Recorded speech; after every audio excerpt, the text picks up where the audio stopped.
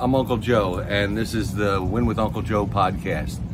I have a lot of life and business experience over the last 20 years, becoming self-employed since 2002. I've met a lot of great people, learned a lot of great strategies in the real estate world, marketing world, just a lot of different things. And I created this podcast because I want to share them and introduce you to some of my friends and mentors that I've learned a great deal from, like my man Don here. How you doing, guys? I'm going to, I want to share the contacts I know so we can all work together, so we can all win.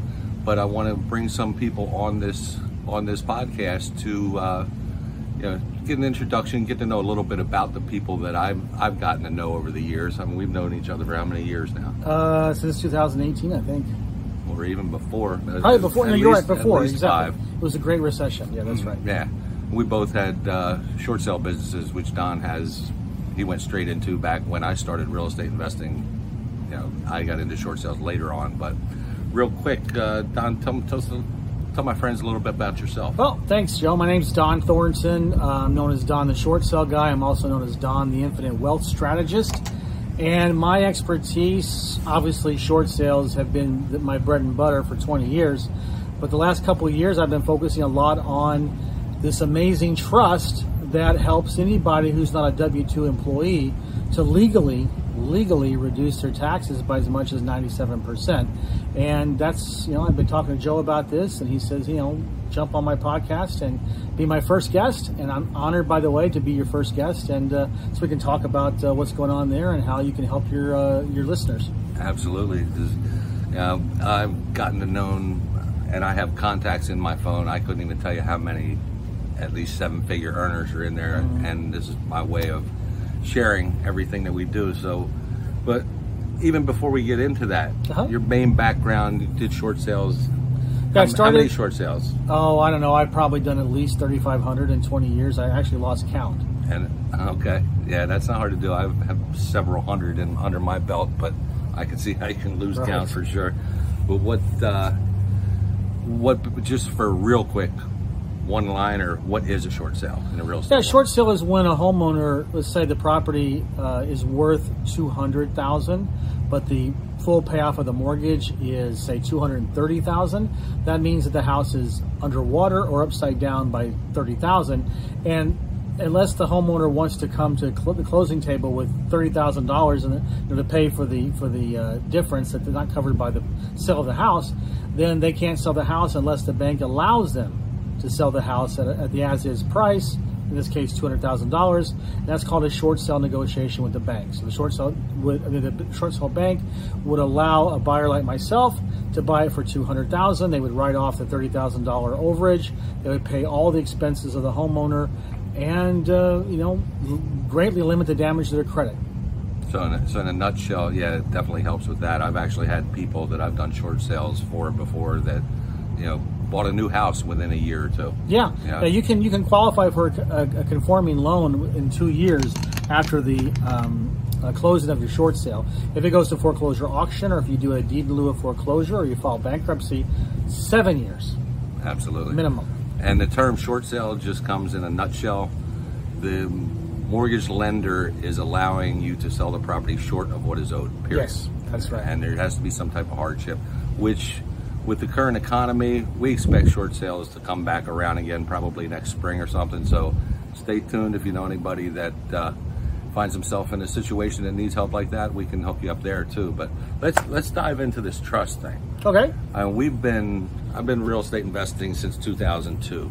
You've been doing it, and all the friends with the circles, national contacts I know. Basically, when you told me about this, my jaw dropped. It's pretty unbelievable, because we've had a lot of professionals, these $1 million people in my phone that, frankly, we've been taught wrong. Yes, 100%. Wrong. I'm right there with you, because I like to think I was a very smart, successful real estate investor, and I didn't know anything about this. Right, like 1031, for example. Yeah. Exchanging a property for a like property within a certain time frame. All that, throw it out the window. Put it in the garbage can. Right. Oh, it's going to be the dodo bird of real estate investing strategies, I think, within a year, because as people get to know more about this trust, they're going to realize that why are they going to go through all these hoops, all this stress? And really, I've heard that only about 50% of 1031 exchanges work anyway. If you use this trust, you can, and the property you want to sell is an asset of the trust, then any capital gains taxes are deferred forever with the trust. So you That's can what use. I was going to say. If you don't make that timeline, Yeah. you're getting hit with capital gains. Right, exactly. So you can avoid that no matter what, whether Right. it's a. It's just less stress. It's just less stress. You know from the get-go that when you sell your investment property or you can sell your business, sell anything that's going to trigger a capital gains tax event, you know that you don't have to worry about it because it's just a regular sale, and all your capital gains taxes are going to be deferred permanently if the trust owns the asset. Okay, so let's dig this out a little deeper with the actual trust in the process. Okay. So, I'm an investor, or I'm a real estate investor with holdings, or I'm a crypto guy, Right. girl, whatever, and I'm a business owner, and frankly, anybody without a W-2 can use these trusts, correct? Right. Yeah. I mean, there's two things that the trust helps you with. It's any kind of passive income, or it's any kind of active income. And so I break those into two separate categories. So if we're talking about capital gains tax savings, then you are talking about a passive investment. Right. You have an income property. You have a crypto. If you have stocks and bonds, precious metals. Anything that's passive, then when you sell that asset on the open market, normally you get hit with capital gains. It's 24%, I believe now. There's talk in Congress about raising that to 39%, or maybe just getting rid of it completely. So, but with this strategy, as long as the trust owns it, then if you were going to pay $200,000 in capital gains, that money comes to you. It stays inside the trust, and those taxes are deferred forever. You will never pay taxes on those with this trust. So like we've learned before, like the saying, you don't want to own anything, you just want control of it. Yes. This gives the ultimate in having nothing in your personal name, but controlling everything. Yes. For example, if I'm a real estate investor, let's say that I have 5 investment properties. So when the trust is created and I'm named the trustee, then I'm going to sell my investment properties to the trust, but I'm not going to sell them for a profit. I'm going to go back and say, okay, I bought these properties, let's say in 2010, I paid X amount of money for them, and then I've taken depreciation on my tax return. So whatever that is left over, that's the sales price of me selling them to the trust. Now, the trust is not going to give me cash. They're going to give me a note, kind of like a promissory note. It's also called a demand note. So we take the total amount of the assets that are being sold into the trust at the lower price, so we're not going to trigger a capital gains event. Let's say it's $1 million, okay? Okay. That means the trust is going to give me a promissory note for $1 million, and I can draw upon that whenever I want. And let's say, for example, that, I don't know, a couple years from now, I say, I want to take out $20,000. So the trust cuts me a check for $20,000. I can do whatever I want with that, and all that happens is that the demand note is lowered from $1 million down to $980,000. Are you taxed on pulling that out? No, that is a non-taxable event. Wow, that's super powerful. Yeah, it is. Super 100%. powerful. So now the trust owns these assets. And like I said, any rental income coming in, any lease income coming in, those taxes are deferred forever. And then when you try to sell, when you sell those assets, then the capital gains are But deferred it's all forever. being funneled into the trust. It's which all makes it inside the deferred. trust, yes. And so now as trustee, I no longer own those properties. I sold them irrevocably to the trust, but I have 100% power and control of those assets, even though I have no longer have any personal liability or business liability. And that's awesome because now I control it. I can enjoy the benefits I get from those properties, but I don't own them. Nobody can try to take them away from me. That's spectacular. It's still I'm still amazed by it. But there's a lot of trusts out there, a lot of different types of trusts. Mm-hmm. This is a special trust. the initial part of it that I learned about, that we first spoke about months and months ago, was a spendthrift trust, Right. which is a provision that needs to be in there. Yes. But now we've enhanced our education on the whole topic, so there's a few provisions that need to be in there that Right. aren't in all these other trusts that people are selling. In fact, there's copycats out there who are trying to do the trust Yeah. that we do. Yeah, I mean, the name of the trust is called, the official name is called Non-Grantor, Irrevocable, Complex, Discretionary Spendthrift Trust. So people refer to it commonly as a spendthrift trust, but there are other trusts out there that have a spendthrift provision, but they don't have the rest of the pillars of the trust that get the tax savings. And that's really what we want here. We have two main goals. Number one, we don't want the government or any attorney or bogus lawsuit, or even if it's a deserved lawsuit, we still don't want to have our assets seized in a court turnover. So the spendthrift trust, the spendthrift provision provides that protection. However, we also want to legally avoid as many taxes as we can. And that's where these other pillars that come in. So non-grantor, for example, that means that if I'm going to be the trustee of the trust, I cannot create that trust.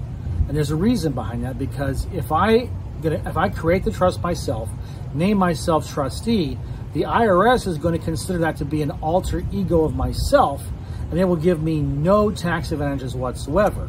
So I have to have a third party officially create the trust, name me as the trustee, and that person resigns. So that's a non-grantor trust. So I would set it up for you and then Yes. sign it over to you. I'm out of the picture forever. You resign after that, yes. Okay. And then it has to be irrevocable, which means I can't use the trust as a holding pen to move assets back and forth in. That's why whenever I hear someone say, well, so you transfer the trust, the property to the trust, I say, no.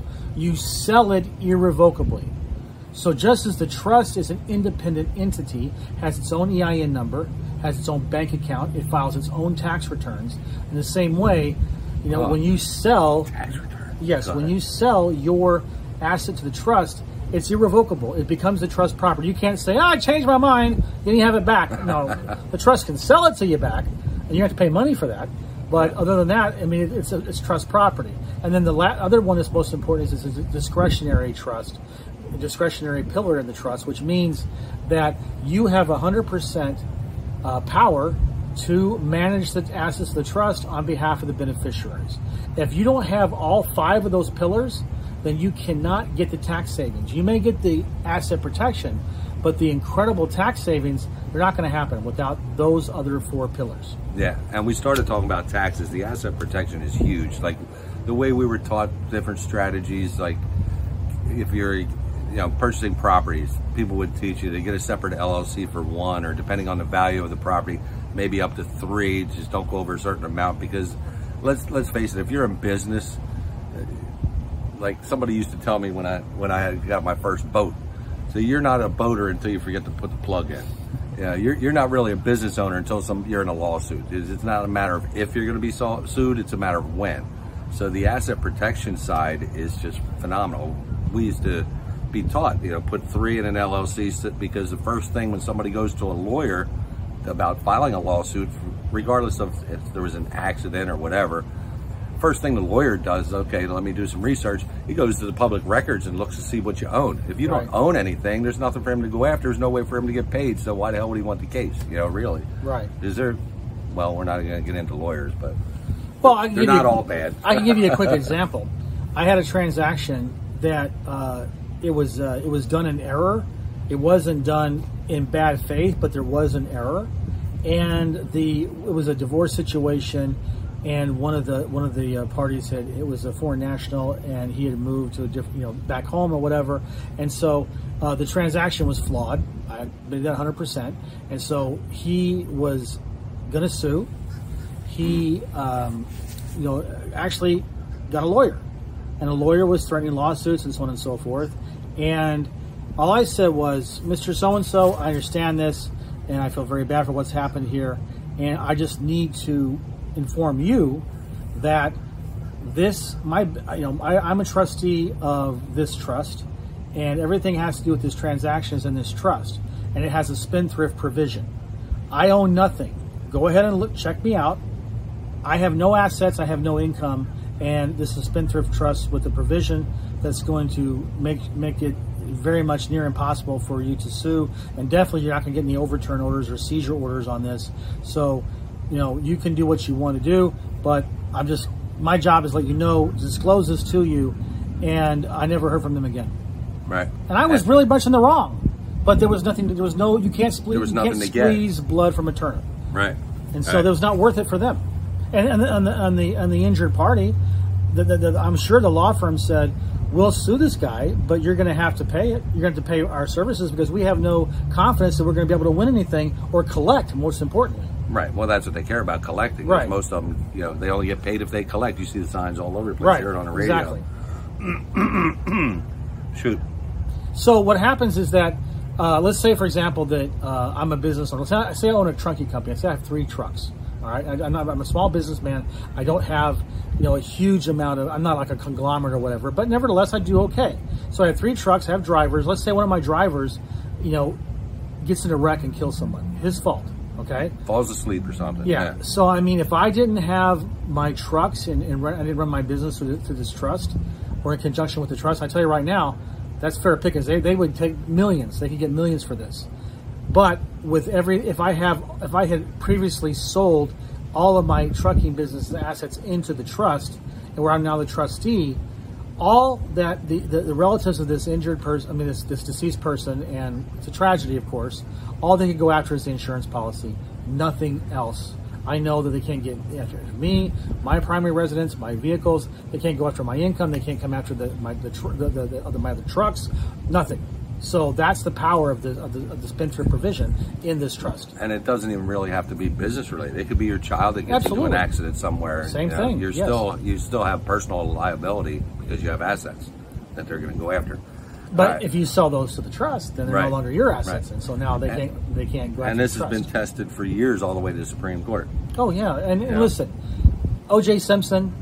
We went there. We went to OJ. I went OJ there, right? I was going to go with some other people who you guys might know, like Grant Cardone and Jerry Jones. Let's talk about this from an asset protection point of view. But let's show how it worked. Actually, okay. So OJ, before he allegedly murdered Nicole and the waiter, Ron Goldman, he had a similar type of trust with a spendthrift provision, and so even though he got off on the criminal charge, they won a $30-something million lawsuit against him, a judgment, but they have never collected a dime. And the reason why is because previously to the alleged murder, he had put everything. He had sold everything into his trust with the spendthrift provision, and they can't touch it.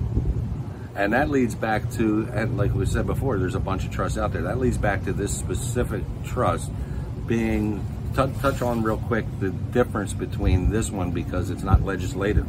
Well, yeah, this is a contract law trust, which means that, let's say if you look at an LLC that was created, its roots were created by some kind of act of a legislature, S corporation, C corporation, land trust. They're all what we call creatures of the legislature. At its very core, a trust is a contract. And if you go back to the founding fathers, the Constitution, Section 1, Article 1, Section 10 says that no state shall pass any law to impair the obligations of contract. And so we can do a contract on anything. Yes, exactly. And secondly, the very first Supreme Court ruling was, I think, in 1811. It's called Fletch versus Pecker, and Fletch versus Peck. And what it was very simple. These are 2 land speculators. There was a law in Georgia that they could go into Indian Territory, survey, and claim land. The legislature a year later decided we don't like this law, we're going to change it, and therefore any contracts that were entered into during this interim are now null and void. Well, they took it to the Supreme Court, and the Supreme Court ruled, no, even a bad contract is still a contract. And that no state can, that's in the Constitution. And then, as far as, more recent Supreme Court rulings, there was, in 1911, there was a Supreme Court case that was ruled upon. It had to do with a tariff. Now, we don't care about what the tariff was about or whatever. All we care about is the ruling. That in the language of the Supreme Court ruling, I think it was, I forget the name of it off the top of my head, but anyway, the ruling said that this only applied to joint stock corporations or other such organizations. It specifically said that trusts are in the realm of equity and are not in the jurisdiction of that law, that federal law.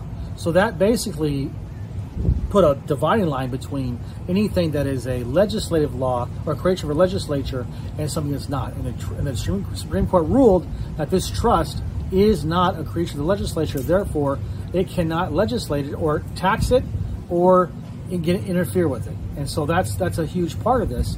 And that's, the courts, unless there's fraud or someone did a fraudulent conveyance, which means, let's say if OJ had allegedly killed Nicole and Ron, and the next day he put his stuff in the trust, that would be fraudulent conveyance. They would throw that out and they could get to his assets. But because he did it before, they're old boss of mine used to say, proper planning prevents piss poor production. Right, it's like exactly. 6 Ps. So, I mean, whether it's the tax savings by the end of the year, whichever year you're seeing this or hearing this podcast, yes, this will go on forever. It's been around for over 100 years, yes, proven all the way to the Supreme Court. Plenty of people have it. Yes.